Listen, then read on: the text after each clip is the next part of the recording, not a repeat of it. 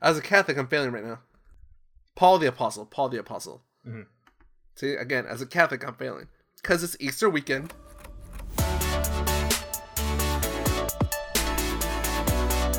The 2OC, the show that covers the things we love from two parts of the world. Orange County, California, and Orange County, Florida.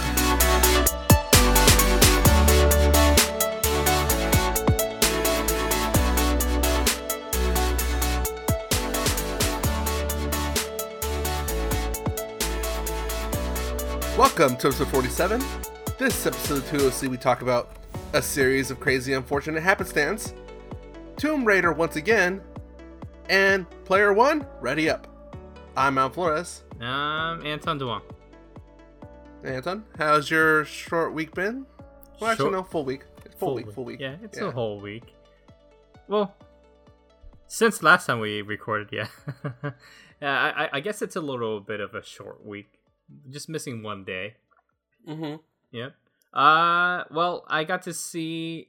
You know how we were talking about me getting a screener pass last weekend? Yeah. It turns out I did end up getting a pass. So so I got to see the movie early, and then right after I watched the movie, I saw it again the next day. Which movie was that? And that would be Ready Player One. Ah. Yeah. What'd you think? Well, okay, we're gonna go into spoilers, or we just want to cover the main topics? Okay, I guess we'll just go into the main topics first, and then we'll get into it, because there's a lot to say about it. Oh yeah, there's a few things. I got to see it this morning. Yeah. Hence why we're recording late. Yeah. Was the theater really empty? No. It got full after. Are you talking about my Snapchat video? Yeah. Yeah, no, I was there like half an hour early because I was trying to get to the other screening, but that was for like one of their premium things, whatever. So I was like, all right, well, I'll take the 10:15 one. Oh, okay. So yeah, like a couple minutes after that video, it filled up a little bit more. Yeah, was it completely full or was it morning full? I would say it's like 80-90% full. It was pretty full though. Oh wow! So you got the whole audience experience. Well, yeah, because also it was it's Easter today, so there's a lot of families that were out, and I guess like that's one of their outings. Okay, so before we get into it, let's get into some of the topics that we want to talk about this week. All right, so quick news: Netflix announced that a series of Unfortunate Events Season 2 is now out. Oh, nice! Did you see the first one? You did, right? Maybe. You didn't see it. No, I did not. Oh, dude, you have to watch it. Yeah, I know how good it is. I just haven't found a time to watch it. Yeah, the books were a little bit weird for me. I never really... I didn't really get into like that series of books, but the show, dude, they did such a good job, and every ending just kind of hits you like leaves you with your mouth open, like, what? Is it better than the movie? I didn't see the movie. Yes, I think the movie starred Jim Carrey, Emily Browning, I forgot that kid's name, and then that little baby girl. But comparing it to the show, how it looks, I think they did a very good casting, because it's basically the same hairstyles, same makeup for, I guess, both of the movie and the TV show. Yeah, it's trying to stick close to the novel. Or the books, like animations. Yeah. So that's why they kind of do it like that. Yeah, and I heard Neil Patrick Harris really gets into the character. He does, and that role is like meant for him. I can't remember his full name, but he's the Count. Yeah, Count Olaf. Olaf, there you go. Yeah. See, I know this show. You looked at the cast. No, but he gets really into it. Like it was meant for him because that character, every episode, he tries to disguise himself as somebody else. So it's Neil Patrick Harris playing Count Olaf, who's playing somebody else. Yeah. So I'm like, okay, this is why he's playing Count Olaf. Yeah. Even the kids, they did a good job. You know, Hollywood always says it's hard to get good child actors, but in this case, they did a good job. Yeah, especially nowadays, not a lot of child actors are that great. Because Hence Disney Disney Channel. Nickelodeon. Yeah, Disney and Nickelodeon screwed it up. Yeah, they screwed it up so bad. Because now the kids start acting, assuming, or pretty much knowing, they're going to get a music career afterwards. Okay, I mean, Selena Gomez, she's actually decent. And I don't know about Demi Lovato. Demi Lovato has a voice. Selena Gomez, she kind of talks when she sings, like sings. Yeah. But then you also have what's her name? Miley Cyrus. What's her name? Oh my god, Thorne. I can't. Oh, I don't know her that well. Did she come from Disney? Yep, she was in that show with Zendaya. Okay, well, no, Zendaya. Mm-hmm.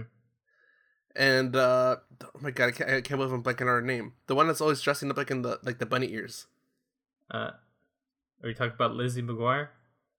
No. Hilary Duff. No. The one that was in the shooting in there was a shooting at a concert in London. Oh, I'm blanking on her name right now. Damn it, I don't know. This is when we show our age and we don't know. Yeah, popular singers. Yeah. Well, not our time. Well, that's true. Yeah. Yeah, so I'm excited to see season 2. I haven't had the chance. I've been busy with our movie list, and that's one of the shows I kind of really want to pay attention to. Mm-hmm. But on the plus side, our summer movie draft list is complete. Oh, nice. Yeah, so I still need to look at it and start doing some studying. Yeah, there's a few movies I was like, oh, this is Anton. This has Anton written all over it. Yeah. See, I like a lot of the Oscar movies during the summer because there's not a whole lot of them. But when they do have something, I thought that they would be something that a lot of people will watch. But it seems like everybody's always into the poopy high school movie jokes and a lot of the action, horror. Not so much for drama. True. Ariana Grande. There you go. That's what we're thinking of. That's Nickelodeon. Well, still, those networks. There's a lot more trailers. Wow, I can't talk today, Anton. What's going on? Probably woke up too early for that movie. Well, and I had a late night run yesterday, so I think I just threw off my internal clock a little bit. My mind's a little bit. No, so I said there's a few trailers coming out for Lost in Space, but it's the same scenes, just cut up differently. Yeah, that's usually how most trailers are. They're trying not to give away too much, but they try to, keep things fresh by adding a couple of new clips and everything. Mm-hmm. But, I mean, yeah. I've seen some of those, too. Yeah, so... Oh, and I was going through Entertainment Weekly this week, and I saw the review for Pacific Rim Uprising. Mm-hmm. Out of 5, what would you have given it? Oh, Pacific Rim? I'd say I'd give it more of a 3.5. Okay, so that probably lies in line with what EW put. Yeah. They gave it a C-, calling it a tedious second-rate sequel. They're just trying to set it up for the next movie. Oh, okay. It's that kind of ending? Yeah. Like they're trying to make it a franchise? Damn it, you didn't see it yet. Damn it. Nope. I should have said that. That's fine. Yeah. Well, you already know the first one kind of have another one. Well, the first one kind of ended the same way, too. Mm-hmm. True. That's how most movies are. Yeah. Uh-huh. I mean, Green Lantern ended that way, and we didn't get a second one. Yeah, Green Lantern. Did you see the, what's it called? The movie Sins for that one? Oh, yeah, it's so bad.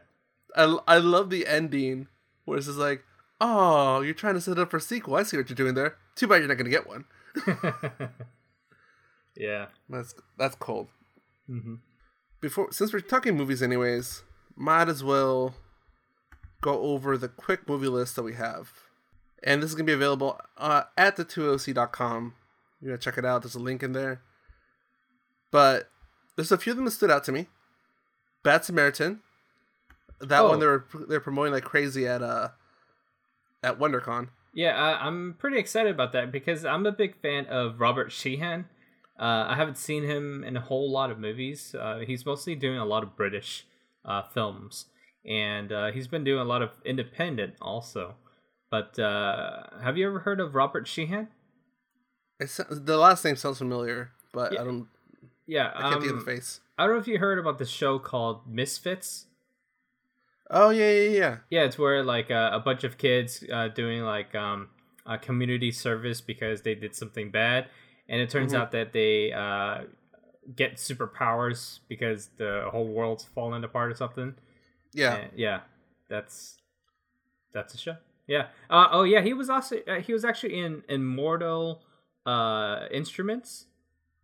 Oh, that was like 3 years ago. Did not see that. Yeah, I think it was supposed to be a trilogy, but they only did one movie. Well, because that's based off a book series, also, right? Yeah, that's based on the book series also, and I actually liked the movie. I guess it just wasn't that appealing to a whole lot of people. From what I remember, it was that it was a really complicated world, and the movie didn't do a good job of explaining it to new viewers. Yeah. And it looked like they were on a really tight budget. That's probably why they tried to take shortcuts with explaining the story. Yeah. Actually, might have been longer than 3 years. Cause I think our friend Twin bid on that movie for our movie. Yeah, it's been 4.5 years ago. It was like 2012 or something. But yeah, Robert Sheehan, he left Misfits because he thought that he was going to have a movie career because he was offered so many of them, and I think he thought that he was gonna get it with Immortal Instruments, but didn't work out. Yeah, well, especially when that's when Marvel started like really showing that this is gonna be a large franchise. Mm-hmm. So if any other franchise starting up, he probably wanted to get on the ground floor. Yeah, that's true. No, but that one I'm excited because David Tennant looks really like intense in that trailer. Oh yeah. It kind of reminds you of when Jessica Jones. Yeah, Jessica Jones, exactly. You took the words out of my mouth. Well, and it's the same. It's the same kind of feel to it, like a noir kind of feel to it. Mm-hmm. And also, I think he was wearing his Doctor Who trench coat, if I remember right. Yeah, that's the kind of threw me off. Mm-hmm. It's Doctor Who, but psychopath. Yes, exactly. There you go. Yeah, what else is on the list? There's a few small ones, so it's gotta be careful. But there's the one Deadpool 2, which we've talked about before. Mm-hmm. Show Dogs, which I saw the trailer for before Ready Player One. Mm-hmm. That was interesting. Yep. Solo, Star Wars movie. Mm-hmm. Or Star Wars story. Adrift. This is with Shailene Woodley. Yep. Ocean's 8, which we've talked about. Ocean's 8, yep. Incredibles 2. Jurassic World, Fallen Kingdom. Sicario, Day of the Soldado. Which, that one, they changed the name. Because I think it was just Sicario Soldado. Yeah, they did. Yeah, they added that one. When the biggest hit of the summer is going to be Uncle Drew. Yeah, I've been I pre-ordered my tickets already, so. Yeah, I can't believe that's a freaking... Wasn't it a Sprite commercial? Yeah, I don't know why people would go see that movie, but yeah. Okay, Ant-Man and the Wasp. Mm-hmm. Hotel Transylvania 3. Skyscraper, which I thought already came out. Yeah, surprisingly, the actual trailer looks really good. It takes place in Hong Kong? Yeah. Okay. Like they're trying to build like the biggest skyscraper in the world, and Dwayne "The Rock" Johnson is hired as security for that building, and shit hits the fan. Yep. Yeah, no, because he was promoting like crazy for Christmas. That's what I remember. He was like on, I think Fallon. Yeah. And he was promoting it, so I don't know. Maybe they pushed it back to the summer. Mission Impossible Fallout. Teen Titans go to the movies. And this one surprised me because I thought we were guessing that was going to be a winter movie, but it turns out it's going to be a summer movie. Christopher Robin. Oh, yeah. I thought it was going to be a Christmas holiday movie, too. Yeah. Yeah, that one threw me off. Hustle, this is a new addition for Anne Hathaway and Rebel Wilson. Mm-hmm. Slender Man. And The Spy Who Dumped Me. The Spy Who Dumped Me. Yeah, I saw that one. Yeah, this list is all over the place, dude. Yeah, this summer has been really weird. It's not really a whole summer of sequels. Uh-huh. It's more of a summer of variety of things. Pretty much. Yeah. It seems like they're trying to throw stuff at fans to see what sticks, and then we're going to get like the next 3 years set up. Yep. But I have noticed something though. Like, it seems like Hollywood is giving spring and late winter more of a chance now. Well, they're trying to do they're trying to space it out more often because of the big movies that they have. Well, yeah, I mean, and I think there's a lot of fear with other production companies or studios about releasing too close to Star Wars, too close to a Marvel movie, something along those lines, or even too close to a Disney Pixar movie. True, that's true. Yeah, so I think they kind of shot themselves in the foot a couple times in the past with AAA movies, two coming out at the same time, especially big sequel movies. Well, and you would see that, especially around, say, 4th of July weekend. Mm-hmm. A big movie would come out the weekend before, and then a big movie would come out the weekend of, and that's because the weekend before the movie was trying to get like the word of mouth going. Mm-hmm. So when the holiday came around, people wanted to see the first movie instead of the new one. Yeah, that's true. And realistically, Hollywood should know better, and that everybody should. Yeah, and everybody should make money together instead of putting one against the other and try to fight against the spot of who's better that weekend. But the thing is, there's only so much money to go around this summer. Yeah. Although, okay, so another thing too, before Ready Player One that I saw, mm-hmm. and we've talked about this before off the mic, the summer movie fantasy movie draft. What about it? That the app, now there's an app for it. They're trying to make it a thing, and I think I even posted a Snapchat story saying we've been doing it for the last 6 years. Yeah, but these guys been doing it for the last 2 years. Oh, that's true. You're right. Yeah. No, but it's the way I defend it. It's fantasy football versus what's it called? DraftKings. Yeah. Well, have you tried this yet? I looked at the app. I don't like the weekly stuff. Even for like fantasy football or whatever, I don't like doing the weekly thing. So no. Yeah, so I've tried it for the past 3 weeks because Josias invited us. Well, I don't know if he invited you, but he asked for my email. And, he sent me the email, but I was kind of like, man. Yeah, so I tried it out for probably about 3 weeks now, and it's pretty interesting on how they give you points, and then you use those points for big movies and small movies, kind of similar to what we do. But you can also double up on a movie. So you can stack them. Yeah, you can stack your movies as long as you have points for them. So every week, at the end of the week, you can see what other people did with their combinations, and you can see how people maximize their scores by picking certain movies. I think that's a cool concept. That's kind of one of the old concepts of what they did with the TRS, Totally Rad Show. But I don't know about the stacking. It kind of throws things off because, sometimes it's too obvious for certain movies to really hit, and you kind of know what's going on. So it's really hard to really pick something compared to fantasy football where anything can happen. Well, and that's the thing. I don't like the stacking aspect of it because, again, I think of this as fantasy football. And in fantasy football, you can't pick the same player more than once. No. You can't have I'll have this quarterback 3 times. Mm-hmm.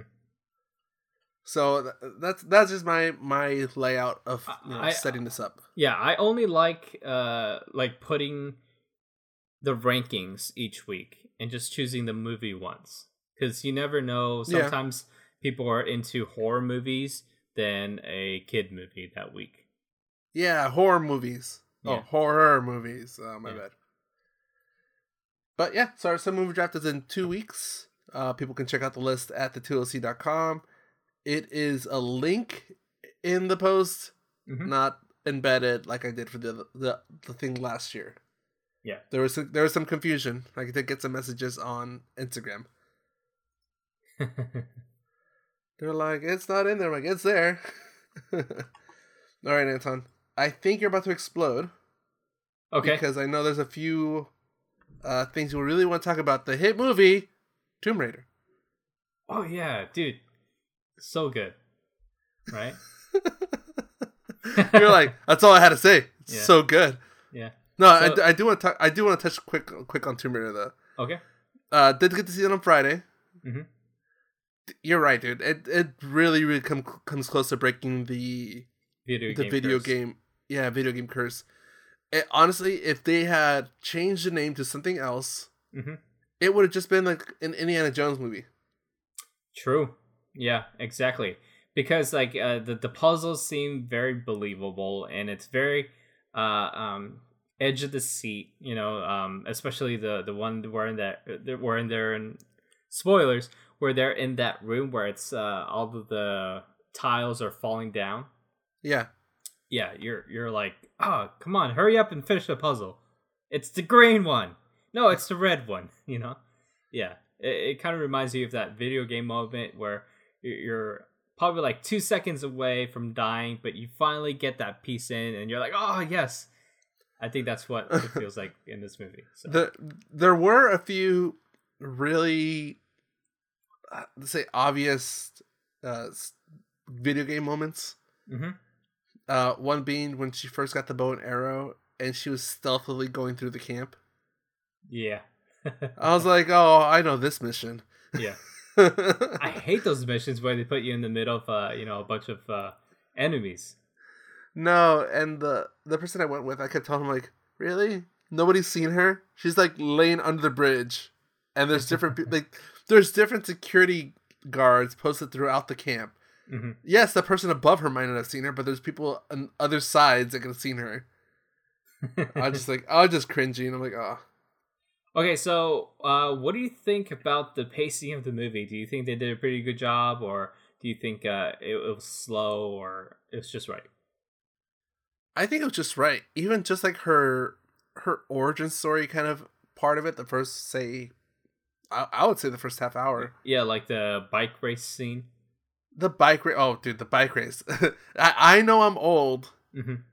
When, as cool as that was, my first instinct was, oh, that's just vandalizing. Yeah. Because I can just imagine how much shit talk I'd be doing, like if I was driving through the road and there's just like random paint streaks all over the place. Yeah. So before going into that movie, did you have that same feeling where I did when I watched the trailers where I'm like, dude, I think she's so cheesy. But when you watch the movie, it's like, oh, okay.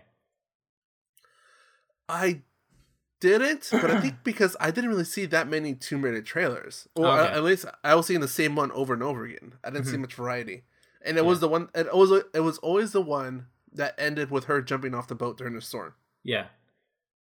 So how do you feel about the scene where she's tied up, but she's jumping through the jungle and onto a abandoned plane?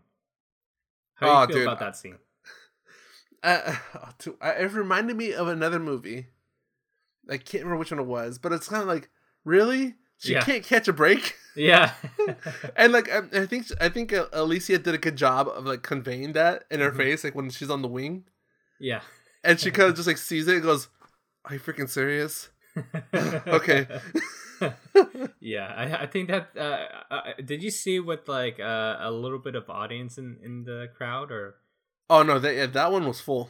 Oh wow, really? Yeah, well, because this is what happened. So, I went, and there was a lot of people going to see. Ready Player One? No. As a Catholic, I'm failing right now. Paul the Apostle. See, again, as a Catholic, I'm failing because it's Easter weekend. Yep. So a lot of Christians and Catholics that were going to go see it. Mm-hmm. And I guess it sold out. What? Yeah. So they kind of, I guess people started like switching over to other movies. And I got one of the last two seats that were together in the good section. Mm-hmm. I mean, I don't know how yours are set up, but the G section, mm-hmm. the G row, yeah, that one. Other than that, the only other seats available were like 3 or 4 scattered throughout the theater, and then the first row right in front of the theater screen. I think anything from G all the way through L is good. Oh, like before that, like that walking section? Yeah. No, G's, I like it because I feel like I'm right at screen level. Mm-hmm. So I just look straight. I don't really tilting my head up or down. Yep, exactly. Yeah, so that's usually my go-to, but you're right, yeah. Maybe I'll go row down or row up. Okay. But yeah, so completely full theater for that one. And everybody was just kind of like you can tell people were invested in the movie and Lara Croft. Yeah. Okay, so you saw quite a bit of trailers for Rampage with Dwayne "The Rock" Johnson. Uh-huh. What do you think about the trailers of Rampage so far, from what you've seen? Dude, I've been up and down on this movie. Mm-hmm. The very first trailer I ever saw, I was just kind of like, "Are you serious?" Yeah, it was a Super Bowl one, right? That one's kind of whatever. Was it Super Bowl? I thought it was before it. Maybe Super Bowl. You're right. Yeah, but yeah, I was like, really? They made a trailer? Like they made a movie about this? Yeah. Did you see the new trailer? Which one was that one? The one where I think the gorilla was making fun of that guy who was scared and he almost pissed his pants or something. Yeah, it's kind of like the Super one, but a little bit more extended. Yeah. Yeah. I saw that one. Yeah, so that trailer actually makes it look a little better, like something that you're like, oh, okay, that's cool. Which I agree. It's again, it's not gonna be an amazing movie, but it might be entertaining. Yeah, but what happens if it's good? Because if it's good, that means it's gonna break the video game curse too. Because this is based on a video game. Well, arcade game, but yeah. No, I don't think this is gonna break the video game curse. Damn it! Because there's so much of it that's like kind of you just have to accept because it's in the game. Mm-hmm. Like the wolf. I think there's even a part in the movie where the Rock says, "Oh, of course the wolf flies." Yeah. The crocodile. I don't know, and it's funny because being the Rock, and the level of like jokes that they're trying to make. Even the really bad sidekick joke, when like they're trying to find somebody, goes, "Oh, we found her. Oh, sorry, I lied. She found us." Like that joke. Yeah, that's really like okay. No, it doesn't really land, and I think that's what they put in the trailer because they're like, just throw it away. It's probably not even in the movie. They probably cut that scene out. They probably did. I hate when they do that because there's times I'm waiting for the whole movie to see a special scene that it's not there. Yeah. But yeah, like that level of cheesiness makes you think it's more for kids or families. But there is that one scene where the damn crocodile bites a plane, and you see the cockpit, and you see the pilot inside the cockpit blowing up and getting eaten. So I'm like, okay, who's this for? Yeah. I don't know. I think it's gonna be. Is this part of our movie draft? Let me see. Revenge. It's not part of it. Okay. Nope. So I would say, and this is me just trying to warm up for our draft, it's not going to make more than 40 million. I don't know. I would defer. Just I don't know what the actual date is, but I think it's probably a good time for it to be in theaters. It's coming out the week, actually, the 13th. 13th? Okay. So this is what, the week before? Yeah. It's the week before Civil War, dude. Oh, not Civil War. Infinity War. Oh, for Rampage? Yeah. Because doesn't Infinity War come out the 20th? Or 27th? Rampage is coming out soon? I didn't know that. It's coming out 13th. Oh, wow. That's really soon. Yeah, so 2 weeks from now. Less than 2 weeks. Oh, crap. It's the same guy who did San Andreas and Journey 2. I thought you knew that. Oh, yeah, I did know that. even the poster. Look at the poster. It's the same background as San Andreas. It's the same guy. Yeah, no, that's bad. Yeah. I was just saying, it's gonna be it might be entertaining. It's not gonna be a classic movie. Mm-hmm. All right, enough of these all right, B-rated movies. Yeah, I've teased you long enough. You can geek out now. All right, spoiler time. Well, we've been in spoiler territory. All right, I'll let you start. Okay, first off, amazing soundtrack. It gives you that 80s, 90s nostalgia. I every time a new song started playing, I just kind of like gleed in my seat. I'm like, ee! Yeah. Okay. So here's the thing. Van Halen. They had this screening in Houston. Actually, no, sorry, not Houston. In Austin. I think we talked about it. The sound was so loud for the action scene. It was the climactic scene that we've seen. Mm-hmm. It was so loud it blew the speakers, and they had to reset probably 3 times because every time they got to that scene, it kept blowing out the speakers. And this is the first time they've ever showed this movie with the cast, and this is probably the first time the cast has ever seen the movie also too. Mm-hmm. And I see a lot of people talking about it on Twitter and on some videos where during that climactic scene when there's no sound, you hear all of the people in the theater going when they're running through that area where everybody's the epic battle. Yeah, the whole horde of people coming, and everybody in the theater is trying to make their own sound effects. That's how much into it that they are for that screening. And dude, that's crazy. The sound effects, oh my god. But I do some of them you really had to pay attention to. They kept sneaking in the Back to the Future chime. Yeah. There's a few other ones that they kept throwing in there. There's a lot of Steven Spielberg inside references. Yeah. Well, he tried to not put any of his references in the movie, but a lot of the designers for the characters and the CGI and everything, they always sneak in a lot of things. And one of the things that they kept putting in that Steven tried to get rid of is gremlins. They're everywhere. Yeah. And even when he signed for the final cut of the movie, he watched it again and he's like, oh damn it, who the hell put gremlins in here when I said no gremlins? But he already signed for it.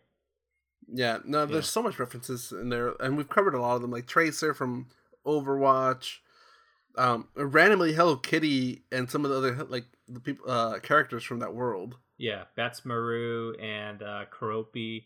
All right, so let's get into the movie.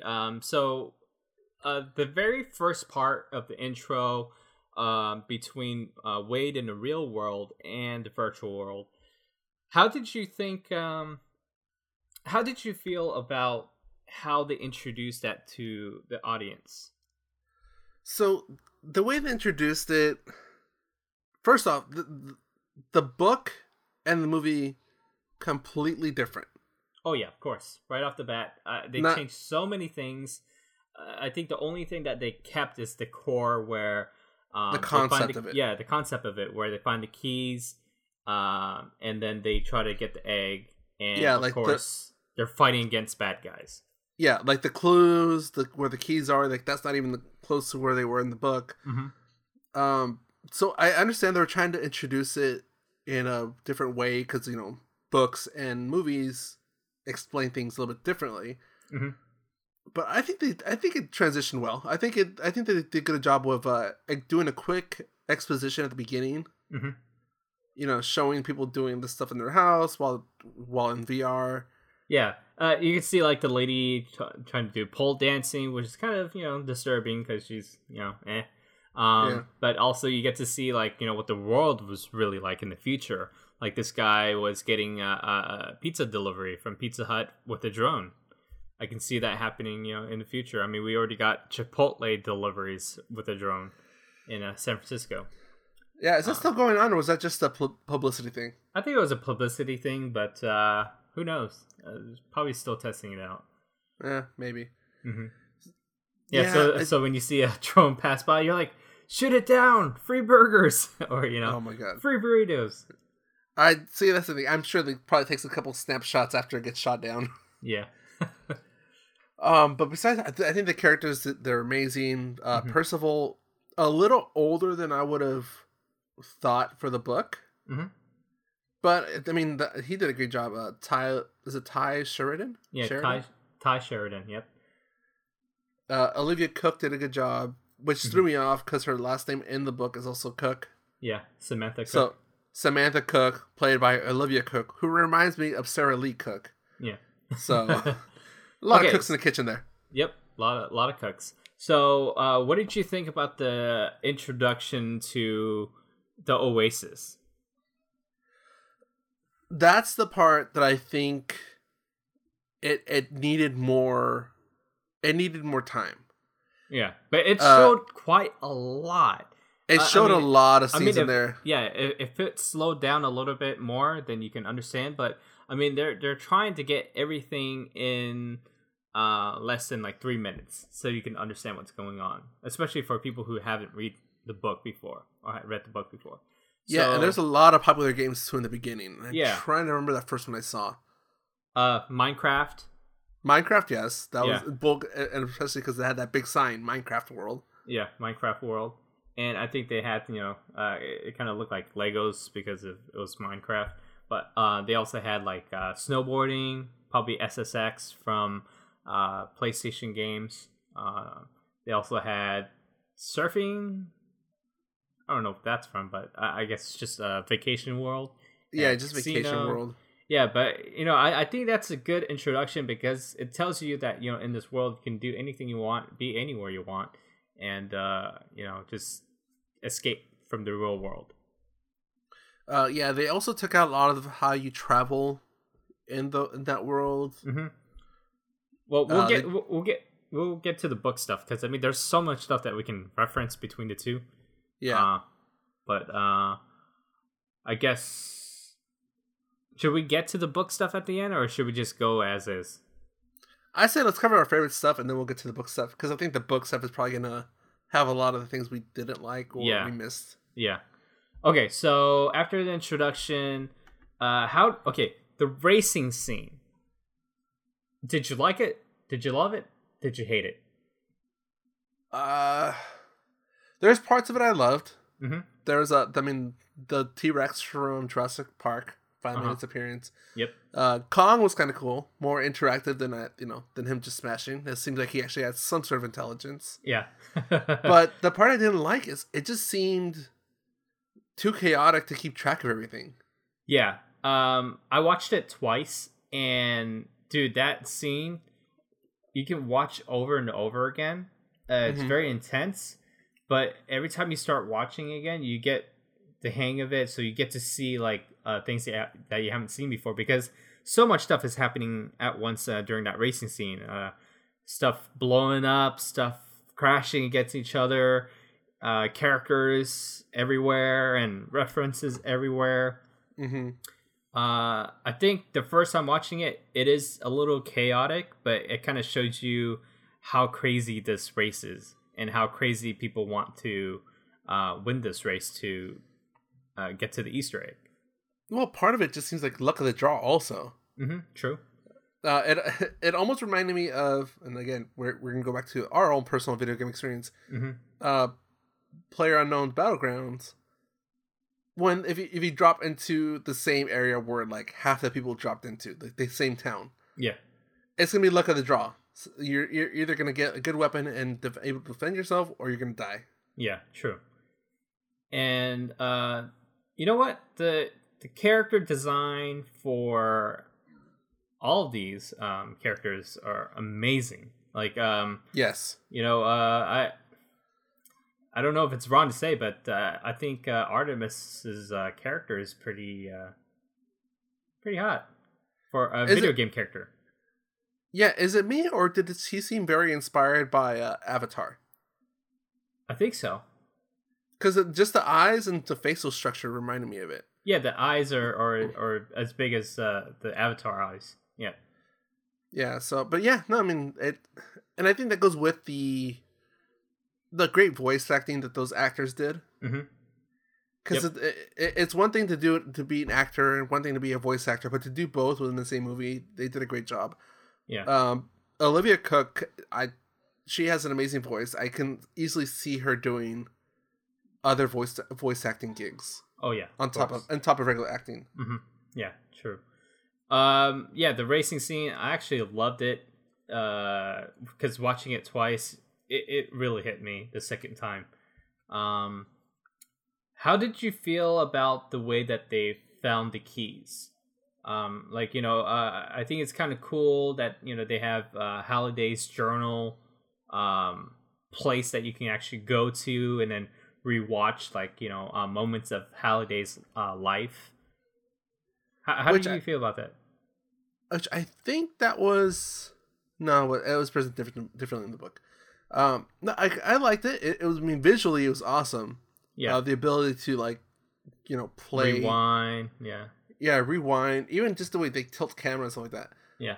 There's a lot of questions in my mind, like, how are you able to tilt the camera if it was a standstill camera, but okay. And also creepy for some of the scenes. Yeah. Did you know how they did that? What? He had 12, like, a bunch of cameras lined up, and they were all shooting simultaneously, and it kept switching up cameras in the computer to make it look like it's moving around. No, I'm saying the premise. The premise of it's up. Like, if that's a security camera, yeah, which is usually just one camera, how can they rotate and stuff like that? Man, anyways. Yeah. Yeah, but you're right. You're like the whole enhance, zoom in. What's he looking at? Yeah, I don't think that's done before in movies, and I saw a couple of interviews where they talked about that scene. Yeah, it's one of those things where Steven Spielberg went on a vacation and he came back and he came up with that idea during the vacation. That's why he takes so many vacations. Yeah, exactly. No, but yeah, I did like that. That was a very different way of displaying data. Mm-hmm. So honestly, I was scared that a lot of the stuff is going to be him pulling up a reference book in the library and then having a flashback to that. Yeah. So let's talk about Mark Rylance as James Halliday. I thought he was amazing. I mean, it felt like he was a Garth from Wayne's World, but I really liked it. It wasn't even Garth. It was more... And that was the other aspect, too. I was kind of scared of how they're going to portray him. Mm-hmm. Because you can easily see people getting pissed off about how they portray geeks or nerds. Mm-hmm. In this case, it almost seemed like he was a little bit on the autism spectrum. Uh-huh. So, and I think they did a good job of it. Because it wasn't that he was a geek or a nerd. He was just trying to, you know, do what he enjoyed doing. Yep. Also, I was a little disappointed because I was kind of picturing Steve Wozniak as a Halliday. Okay, so I think they kind of switched things around because of I think it was kind of a reference between Woz and Jobs. Like one was more of a business person, which is Jobs, and one is more of a brains, which is Woz. And I think the only thing is they switched some things around with the characters with different traits, and it kind of okay. So Halliday is the only one that stayed in the company, and he kicked the business guy out of it. Yeah, Ogden Morrow. Ogden Morrow. And, played by Simon Pegg. Yep, played by Simon Pegg. And in our real world, it's Jobs who is the business guy and kept doing business, and Woz just quit instead of continuing to be the brains. Right. So it's kind of opposite. But he still got the paycheck though. Yeah. No, you're right. But I'm saying like visually in the book, that's what I kind of envision a Wozniak, or at least more like a fatherly figure for a Holiday. Yeah. Halliday. Sure. All right. So the way that Wade got his clue was kind of like, okay, that's pretty cool. But how do you feel about the way that he got the key? Like he had to go backwards really fast. What do you think? What do you think about that clue that he got and how he executed it? That one the thing is, I think I want to speak to somebody that did not read the book and see how their thoughts or how they interpreted that, like those the key and the clues, because I think part of the movie is they didn't do a good enough job of really referencing what the clue was, what the key was, and stuff like that. I think like they mentioned the clue once and you don't hear about it again until somebody figures out the clue. Yeah, true. That's actually really true. But overall, I think the scene for him getting the key was pretty cool. But which we saw in the trailer. Yeah, which we saw in the trailer. Yep. Yeah. Yeah. I kind of thought it was a little weak though. I do give you that it's. Yeah, but I mean the action scene kind of overlaps that and makes it okay. Yeah, no, I'm saying visually it's great. I mean, you're getting to see all their characters drive in, finish up the race, their little victory dance. Yeah, and I guess it's pretty much a showcase of how good Steven Spielberg is doing a chase scene. That too, yeah, because it's kind of like a homage to Jurassic Park when the T-Rex is chasing that Jeep. Also, a little weird that in a virtual world there will still be lifts and trapdoors underneath a track. How else would you do it? I'm just kidding. I'm like, really? Just spawn them. Spawn them in. Yep. No. All right. So, besides that one, I guess the next scene would be the dancing scene, the club scene. Okay, the dancing scene, which I thought was going to be only kind of an exhibit of all the characters that they managed to get licensed for. Turned out to be one of my favorite scenes because visually, I can't imagine trying to direct something like that. Yeah, you're talking about like moving in 3 dimensions, and also like her dress. If like the slight differences as the scene goes on, one scene is very flowy. When they're in the air, it almost like has like a trail to it, like she's a rocket or something like that. Yeah. And then when they turn on the disco music and start doing disco, they turn into like pants, like the disco pants for women. Yeah, it's kind of cool. Bell bottoms. There you go. They're like smart pants. Yes, depending on what you need them for, they'll change for you. Yeah, we need those. So on hot days, it just turns into shorts. True, but yeah. I don't know. And you're like, oh, I didn't shave my legs today. Okay, so this scene has IROC trying to assassinate Wade, I guess. Played by T.J. Miller. Yeah, T.J. Miller. Oh, what do you think about T.J. Miller and his jokes? You know what? I didn't know it was him until after the movie because I was like, I heard the voice. I was like, who is that? Even his delivery of his jokes, very like sarcastic or like side. How put it? Just kind of like snarky remarks. I was like, who is that? But yeah, he did a great job of being an elite gamer. Yeah, it kind of reminds me of a lot of those video gamers that we meet online every now and then. Yeah, just the ones that think they're all tough because they played, like, you know, they've unlocked so much of the stuff or whatever. Yep. Even one of his points saying, I can't get zeroed out. I have about 3 years, or no, 10 years. 3 years, 10 years worth of stuff within me. Yeah. Yeah. So overall, I thought it was a great addition. I mean, I-Rock was a totally different character in the book, but yeah, I think he does give a little bit of a an edge for the sarcastic comedy to it too. Very Doctor Doom. Yeah, very. There was okay, so in that scene, IOI comes in and tries to kill Wade. And right when Wade is trapped and about to die, because I-Rock basically shot something at him, he got stuck to the wall. Wade takes out the Zemeckis cube, which is probably one of the coolest references in the movie by far. Which is Robert Zemeckis, correct? Mm-hmm. Back to the Future director. And that cube, when it's solved, you can go back 60 seconds, which is kind of like Back to the Future. And I think that's probably one of the coolest references in that scene. The people that were in my showing love that scene.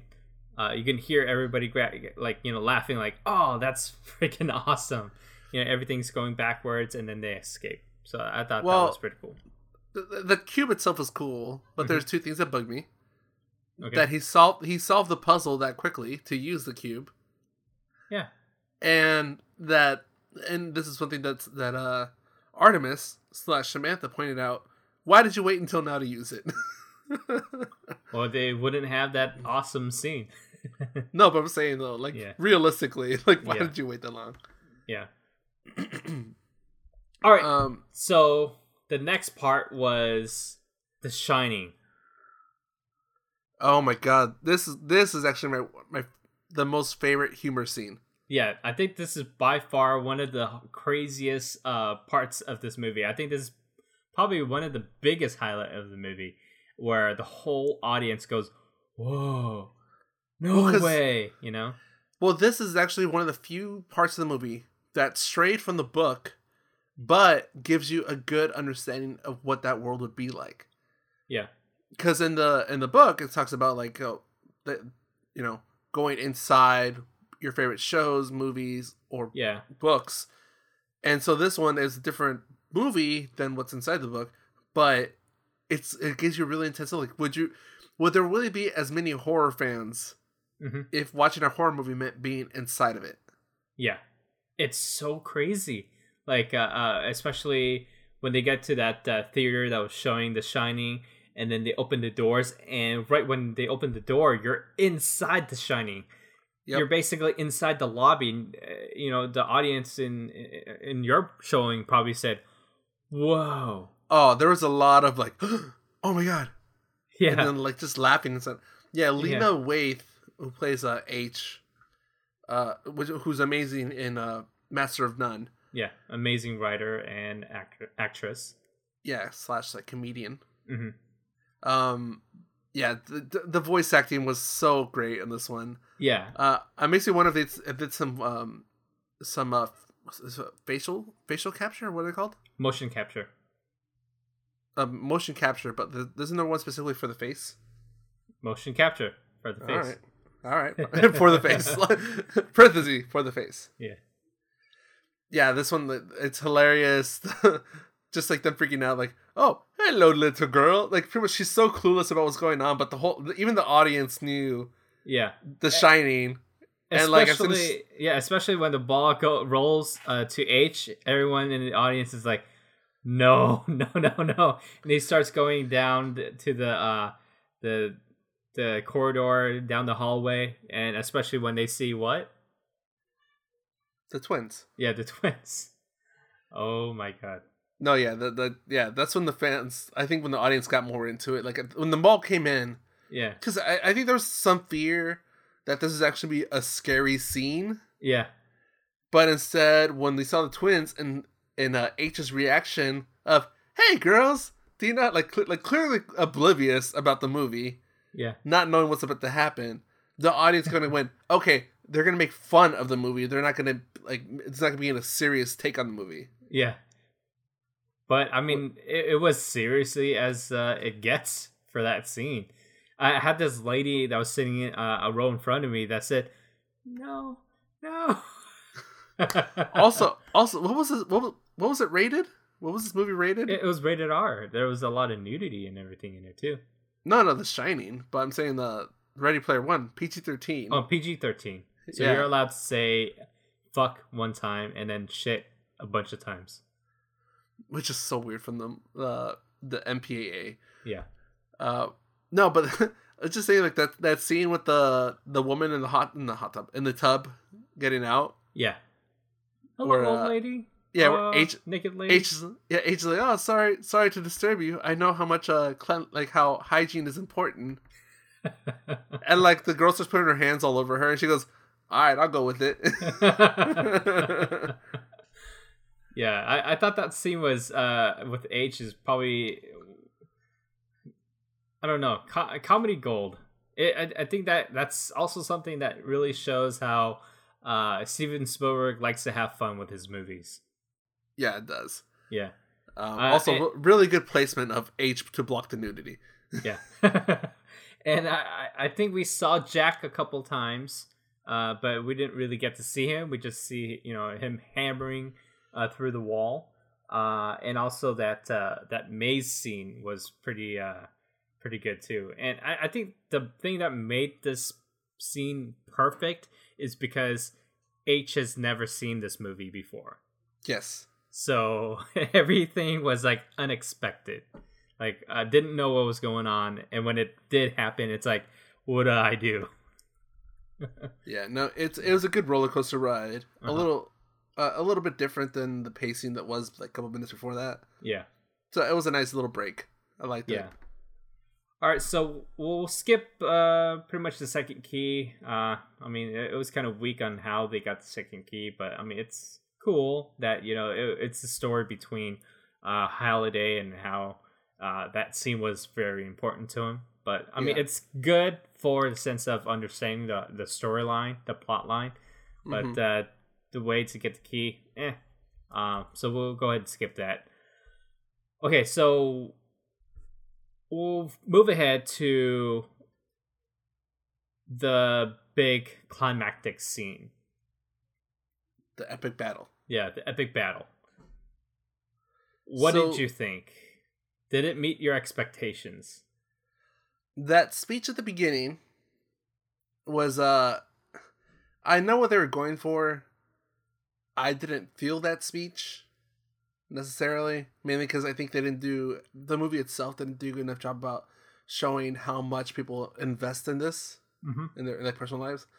But just that scene once the battle starts, I got excited because I knew I was like, oh my god, I gotta start looking around to all the characters. Who am I gonna spot? There's a few. You got your Battletoads. A lot of them we talked about. The Spartans. I saw Spawn in there. I saw Spawn. Yeah, Spawn. We see our Spartans from Halo. Mm-hmm. We see Chucky's a weapon. Oh yeah, dude. What did you think about that? That was freaking hilarious because I thought from the trailer, Chucky was a character. Yeah, same. And then there's a scene or part of the scene where H was like, "Hey, use this." Yeah, use this thing. Not explaining what it is. All of a sudden, cut to Wade in the Oasis with like trying to hold the Chucky doll, with the Chucky doll trying to stab his face. Yeah, and then you see Artemis punching Chucky in the face a couple of times, and then she's like, "Throw this thing, chuck it somewhere." Yeah. Yeah. By the way, they did a good job of like not showing a lot of death. By as soon as something happened, they cut to the real world where the Sixers are in their rigs, and you see them just turn red, meaning that their characters died. Yeah, dude, I thought that is probably one of the best ways to show how much of an impact of each death scene is.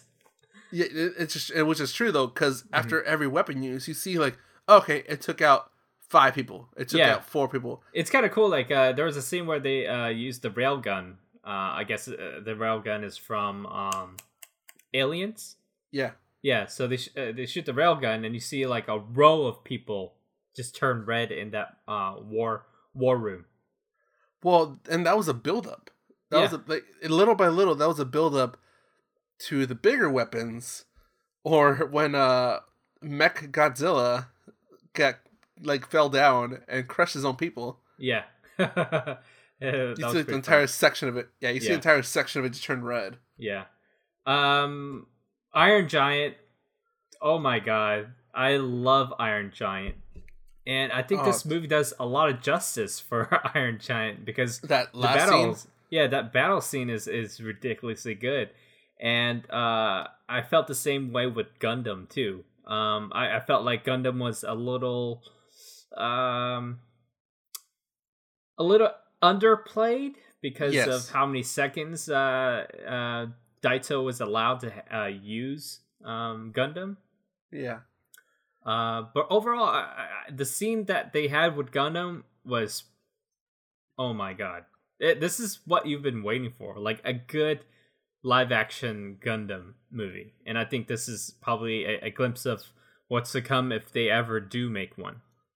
Either live-action or 3D. Or like 3D animated, because that looked really good. Yeah, and the thing that I'm really happy about is, you really get to know that there are a lot of Gundam fans out there, especially in the theater when you're watching and you hear some guy go, "Yes! Yes!" Well, and I think that's one of the, not one of the original ones, but one of the ones that was really popular from the old series. Or old series. Yeah. Because that was, 95, 97? Oh, yeah, it's old. It was so old that it didn't even air in America yet, and I used to call it Gundam. Oh, yeah, I remember that. Yeah. So I think I started watching it on Adult Swim, and I was like, oh, I'm watching Gundam. Oh, I mean Gundam? Gundam? I'm like, they say Gundam. You're like, no, it's Gundam. I'm like, all right. Yeah, so I there's so much going on in that scene. I got excited. I was trying to identify some of the tanks and mechs, but I couldn't. The mech armor from a lot of the old Windows games that we used to play. Okay. I thought I saw tribes, but I'm not sure. I'm not sure. But you did see not in that scene, but on Planet Doom, the StarCraft soldier, the Marine. Yep, you saw the Marine. He had a lot of screen time. He did. Yeah. But also shows you how dangerous it is playing that game in your house is. Oh yeah. Yeah, so I thought that scene was amazing. The part where the Iron Giant falls into that lava pit. Yeah, that's the part I was talking about. Yeah. That's the part that I was like, oh my god, all the Iron Giant fans are gonna be crazy about this scene right here. Yeah. Because they didn't blow it up. They didn't blow him up. They sent him in a sad, slow farewell. Yeah, but it wasn't just a sad farewell. It kind of made it up by doing a thumbs up. That's like, it's cool, bro. Yeah. Which was a reference to Terminator 2. Yes. As he's sinking into the molten iron. Okay, Anton. So that last game, I know that the biggest one in the book was Joust. Joust. I really thought Adventure was a pretty big one too. They referenced that quite a bit in the. No, I know, but I think I was waiting for Joust to be the last game in the movie because it was such a big part of the book. Yeah. Even after the first clue and all that stuff, and how much time he spent researching it was about Joust. So I was kind of hoping that that'd be the last game as a little last reference, but nope, it was Adventure. Yeah. Which personally I never played. It was on the Atari 2600, so it's quite some time ago. A little bit. No, but there was also emulators too. So yeah, I've tried some of the old Atari games on emulators. But yeah, that's one I haven't played before. I think the last Atari game that I actually played on that console was the E.T. game. Because I was so into E.T. Oh my god. And I tried playing it when I was probably 2 years old. No. And I don't think I even know how to play it. That's the only time that I ever touched the Atari 2600. Here's a little secret, Anton. Nobody knows how to play it. Yeah. It is the biggest it is the biggest fail for Atari for that game. That's what I found out years later on Angry Video Game Nerd. Mm-hmm. Yeah, there's no way to beat it. There's no real explanation. Some of the not effects. Some of the characters or drawings or whatever. Yeah, they you can't even tell what they are. Yeah.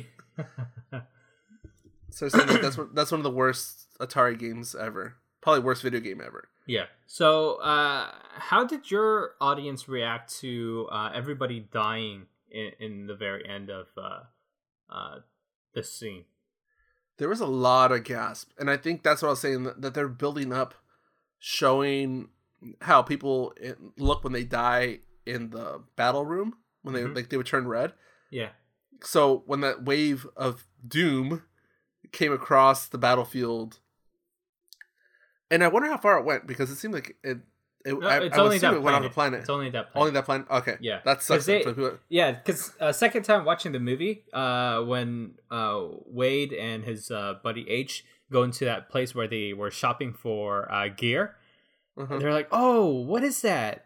Oh, that takes out everything, everybody that is on one specific planet. It'll wipe out everybody on there. Okay. Including their avatar, and it'll zero out everybody."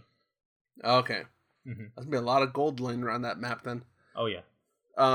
Yeah, that part. I knew they were building up something when they were showing how to turn people red. So when that bomb went off and the wave of doom started coming across, you see just the whole red battle room just go across the room. Everybody just got zeroed out. Yeah. I'd be pissed. Yeah. So how did your audience react to that scene? It was that's what I'm saying. It was a gasp. Yeah. When you saw how much destruction there was, a lot of people in the audience were gasping. Yeah. I think for the screening that I went to, people were like, "Oh, damn!" But it was only one or two guys, because those guys are the ones that never read the book. And then when I went to see it the second time at the movie theater, a lot more people were gasping and going, "Oh no," because I guess a lot of those people didn't read the book. But I guess that tells you how much they were really into the movie. But that scene when everything's all calm, and then you see Wade coming out of a fog or something. Yeah. Did your audience go, "What?" No, that part they were more silent. Yeah. But I think because they were kind of waiting to see what the hell's going on with the explanation. Yeah. But I guess the eureka moment was when he took out the coin. Yeah. Yeah. And do you want to explain where that coin came from? Can we talk about that, or do you want to say that to the end? Yeah, we can talk about that. So we'll reference it on how different it is later, and we'll compare it to the book. Yeah, so during the movie, that coin was received by the curator, which is the guy that is at the journals, the holiday journals. Yeah. And I guess he lost a bet to Wade about having Kira referenced only once.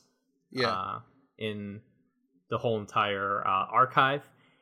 Yeah, so little did Wade knew that coin was pretty much a extra life. And that's what brought him back to life. And I guess a lot of people didn't see that coming. It was kind of foreshadowed for a lot of people. And for people that already knew that from reading the book, kind of already knew that was coming. But it was good to see. and experience, because for someone who already read the book and seeing other people gasp, it kind of gives you that moment where you're like, oh, I know what's going to happen next, but I want to see what you think, kind of feeling. Man, your fiance must love you. She didn't read the book, right? She actually, you know what? I had to tell her every single thing, because when I was reading it, I mean, the book's not a great read, but the story is great, and I love the story. It's interesting. Yeah. Yeah. So after every 2 chapters, I'll be like, "Oh my god, you can't believe what happened in this last 2 chapters." So I would tell her what's going on. So she read it through you. Yeah. You were her audible book.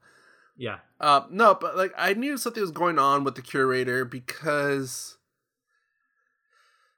it seems weird that a AI, not AI, AI NPC would take a bet and have that kind of ego, or I don't know, like that kind of interaction. Well, it is 2045. AI has advanced, but to the point that it has a ego. Yeah, I mean, you can see it in this new video that Will Smith that just posted. Yeah, with Sophia, the robot. Yeah. Still, it's pre-programmed. Mm-hmm. Okay, Anton. So the final scene with the egg. How did you interpret that? When they're in Halliday's room. Oh, are you talking about the flashback between them being in the car, or just that scene in general? That scene in general. Okay. I thought that was a pretty funny scene, because he was referencing that he had this kid sitting in this room playing video games, and he just left him there because he wanted to leave him there just to play video games. Well, that was him. That was his younger self. Yeah. Yeah. Yeah, I thought that was funny. But I also thought that having that button on the wall and shutting everything down was a pretty big responsibility, and I think that scene was very important to people, to let them know that this game is not just a game; it's based on people's lives. So if he was able to press that button and shut down everything, I don't know what people would actually do. Well, the other part too is this show. There was some unspoken assumption about what Halliday was. Okay. Yeah. Okay, so yeah, I guess a lot of people would think that he's a NPC or just an AI, but I guess in a way, from what I think, is that he uploaded his brain into the computer or a server or something. Yeah, and that's kind of one of the singularities when it comes to technology, is the point where humans are able to shed their human self and live forever in a virtual world, or through through computers and code. So one of the problems is the human mind is so much data. Like terabytes and terabytes on top of terabytes of data. So if you created something that can have multiple planets with as an incredible level of detail, it's a safe bet that you have enough storage space to upload your consciousness. Yeah. So yeah, I think that's what he's living through his creation. He's not dead. His body's dead, but he's still alive. Yeah. Because that interaction was kind of weird. Like, to the point where even Wade was like, "So what are you?" Yeah. And I think that kind of sets up, maybe the next movie. Maybe there's something going on with the IOI hacking the system. Oh, okay. And you have to save the Halliday consciousness. Yeah, I think that's probably what the next one's going to be about. I don't know. I'm kind of curious about the production budget was for this movie for just the licensing. Oh, they actually just wrote letters and people said yes. Really? Yeah. Easy. All right. Even Star Wars said you can use whatever you want, but they chose not to because it's such a big pop culture thing that they didn't just want to make it where people go, oh, okay, they paid a lot of money for that, or they got paid to put that in there. That's fine. The Gundam had its blade. That's kind of like a lightsaber. Mm-hmm. Yep.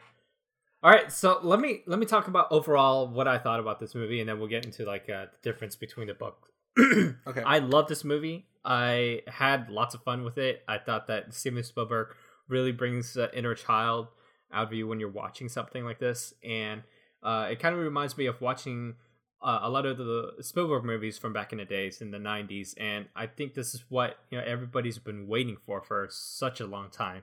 I mean, Hugo was such a good movie for Martin Scorsese, but it didn't have that Spielberg factor to it. So I thought that Hugo, I'm referencing Hugo, I thought that was a good movie, but it didn't have that Spielberg factor to it where you're having fun with the movie and you care so much about the characters.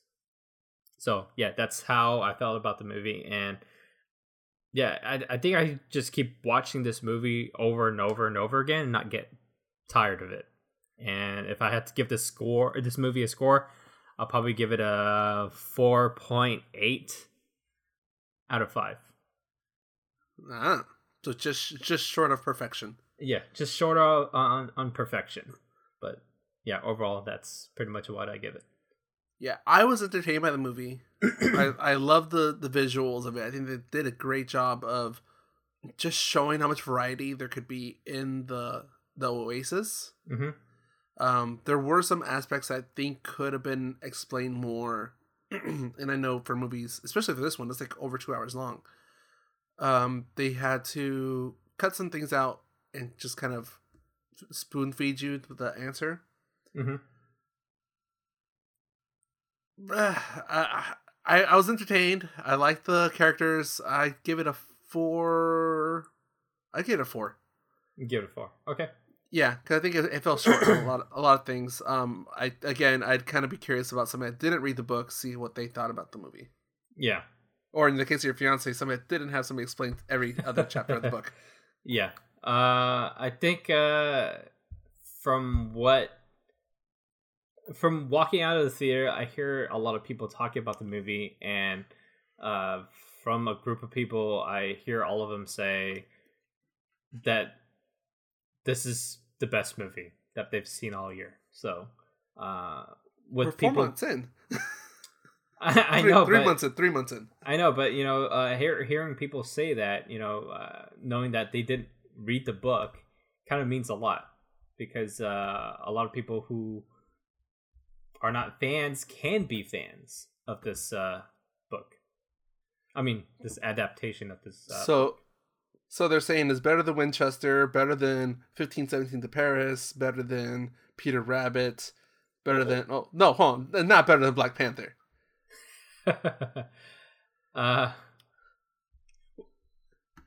What? Would you give Black Panther a 5 out of 5? I mean, I thought the movie was good. I think I gave Black Panther a 4.5 on when we're reviewing it. I can't remember.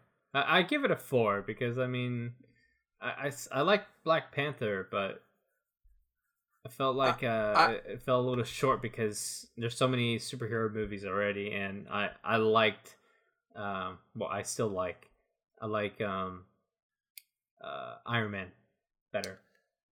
I think for when it comes to Ready Player One, you are you were courted with all these pop culture references. Yes, you were swayed by that. I think that's the thing. Yeah, I think I guess the only reason why it really hit me is because there's a lot of things that I can take from it because I know so much of what's in it. And I guess for a lot of people who are not so into that, they don't take the movie as much as I did. Yeah, but don't get me wrong. I'm definitely gonna buy the Blu-ray, and just gonna do special features, and then special features, and then go through every single frame and looking at stuff in high definition. Yes. Yeah. Especially that battle scene. Okay, right, so let's go ahead and reference between the movie and the book. Right off the bat, I can say that the book and the movie is totally different when they were going for the keys and the gates, because every time they found a key, they would get a clue to how to find the gate. And if that was written into the movie, it would be such a long movie. It would. And honestly, that would have been a great trilogy. Oh yeah, I think so too. But from what Ernest Cline said, that there will be a Ready Player 2. So I don't know what the story is going to be about, but he's currently writing it right now as we speak. So when does it come out? We don't know yet. But he said he's working on it, and he can't really give us a specific date yet and make any promises. Like the book probably in a year and a half, the movie probably in 4 years. Yeah, but let's hopefully hope that it's sooner, because we don't want Ty Sheridan and Olivia Cooke to get too big. Well, they're already in their late teens, early 20s. They're fine. If anything, it just takes place a little bit after the end of this movie. Yeah, probably. Explaining once again to their roles as the owners of the Oasis. Yeah, and I guess in the book, the first key was on the island. The island of Loomis, right? Yeah, enlightenment. Yeah, education. Loomis. Yeah. And I guess Wade didn't have money, so he couldn't teleport anywhere. So if you wanted to teleport somewhere, you would have to pay some type of currency to teleport, and that's where IOI gets the money from. Yeah, which you kind of saw it in the movie a little bit. They have their portals, but yeah, in the book, there's more space travel. There's more traveling to other planets. In this one, it was a lot of we need to go to this planet. Okay, we're there. Yeah, so I guess one of the first clues was one of the first things that Halliday made was an island where kids can go to school because the whole world is overpopulated. So Loomis Island was pretty much the place where he hid the first egg. And it kind of gave Wade a clue when he thought about one of the first places that was ever made that was very important to Halliday. And I guess he found it in the woods somewhere outside of the school. And it was a game of Joust, right? This one, yeah. It was a cave. At the end of the cave, there was a giant spider that he had to kill. Yeah, and then the Halliday would challenge him to a game of Joust. Yeah. And then after that, they had to find the gate, and then he bumps into Artemis. And I think overall, they did a good choice of making it into a racing scene, because it would take the time of beating Joust and finding the cave, and then explaining the whole story about how the education thing is in it and how it's an island. Yeah, I think that was too much, so they did a good job of making it into a racing scene to replace it. Well, and the other thing too is I'm just thinking about right now is the movie had more movie references, and the book had more video game and more geek culture references rather than pop culture. Yeah, but I think in the book it does have a lot of movie references too, but it's more like Ferris Bueller's Day Off, War Games. Oh my god, I wanted to see the war game scene so bad. Oh yeah, me too. Because we've seen that movie, and it's such a great movie about video games too. Being real life and everything, and it kind of relates to the movie a lot too. So yeah, I was expecting to see that, but The Shining, Everybody knows The Shining. That was good. That was a good. Let's say that was a good replacement. Yeah, I thought that was a really good choice on that scene. But I think it's a good thing to have that scene be the introduction to what it could be like in virtual reality if you wanted to go to a place like that. You know? Well, the other part they changed was in the book, they had to show how much they knew the movie or game, or actually the movie, by repeating the dialogue precisely. Yeah. In the movie, it was just, you're in for the ride. Yeah, exactly. And I thought it was a very clever way of giving Wade the coin. In the book, it was referenced by him. He didn't go after the second gate, but instead he went to a arcade to play a game, and he knew that in the game they had this secret screen. I think it was Pac-Man, where he had to play over like 1,000 screens or something like that, to where the game glitches. And I can't remember. Yeah, I can't remember what it was. Yeah, so when he got to that glitching screen of Pac-Man, he would Miss Pac-Man, I think. Oh yeah, Miss Pac-Man. Yeah. You're right. Yeah, and then he would get a coin, and it says 1 life or something like that. And I guess in this one, he doesn't really look in the movie. He doesn't look at the coin, but then he gets it from the curator for making that bet. In a way, I thought that was kind of cool that they did reference that, that Ogden is kind of like a gamer too, not just a businessman. Because he was like an arcade type of guy, so that's why he gave the quarter. Quarter was kind of his thing. Yeah, I thought that was a good choice for the change. Well, how did you feel about having the Iron Giant as one of the main things in the movie, and comparing it to the book where they had Spider-Man and and Ultraman? I that's the thing. I think not Ultraman, but there's another Japanese. Yeah, Spider-Man. No, in the movie. Oh, okay. That I can't, and that's one of the scenes I want to play back, because I saw him jumping around in one of the scenes, but I couldn't quite get a good look at who he was.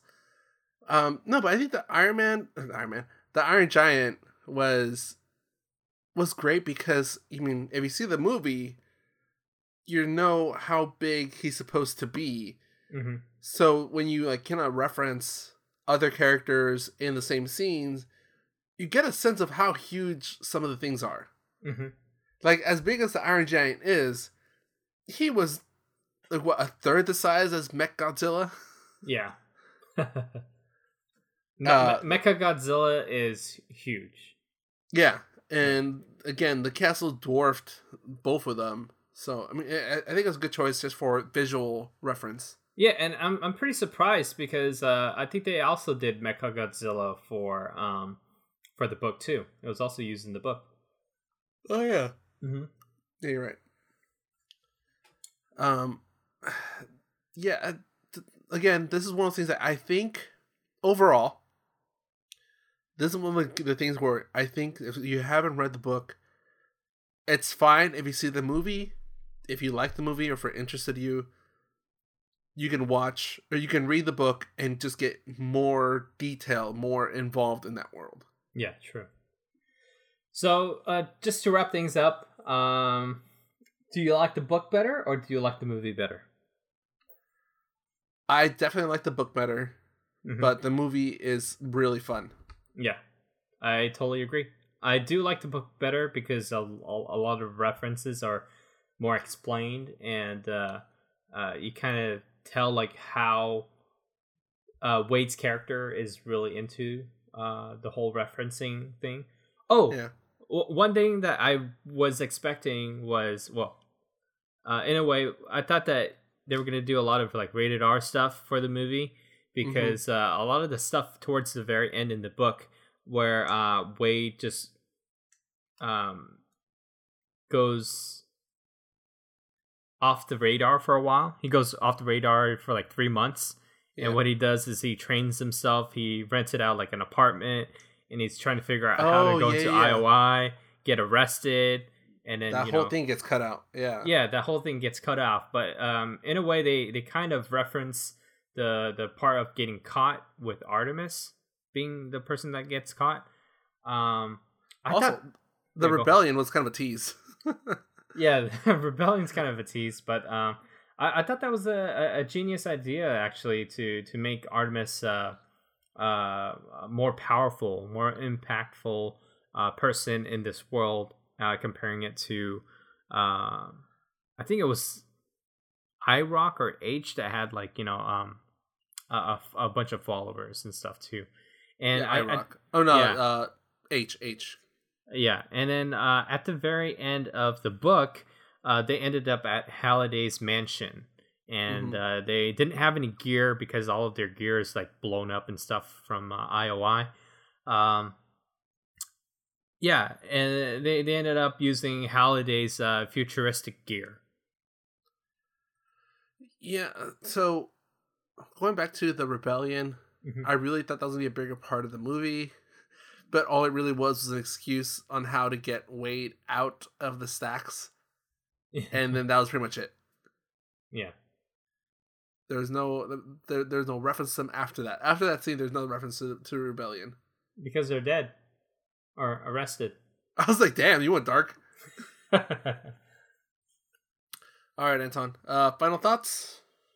Yeah, I totally agree with what you just said earlier. Book's great. Movie's fun. All right. If people want to support our geek addiction, how can they do that? They can do that by going to the2oc.com. Don't forget the www.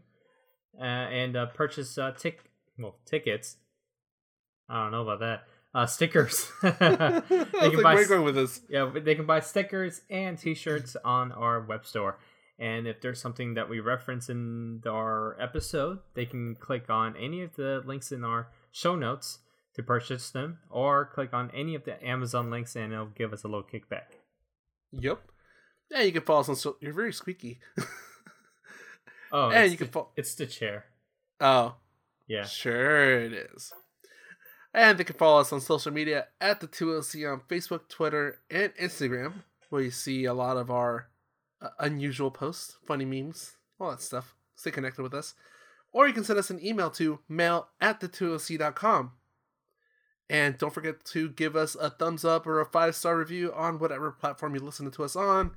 It's a good way for us to get, word of mouth and get new listeners. Anton, anything else? Oh, I think that's it.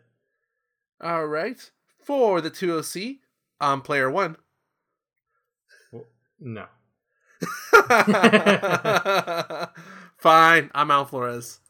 And I'm Anton Dual. Player 2. I'm Player 1. I get the This is why we co-op. All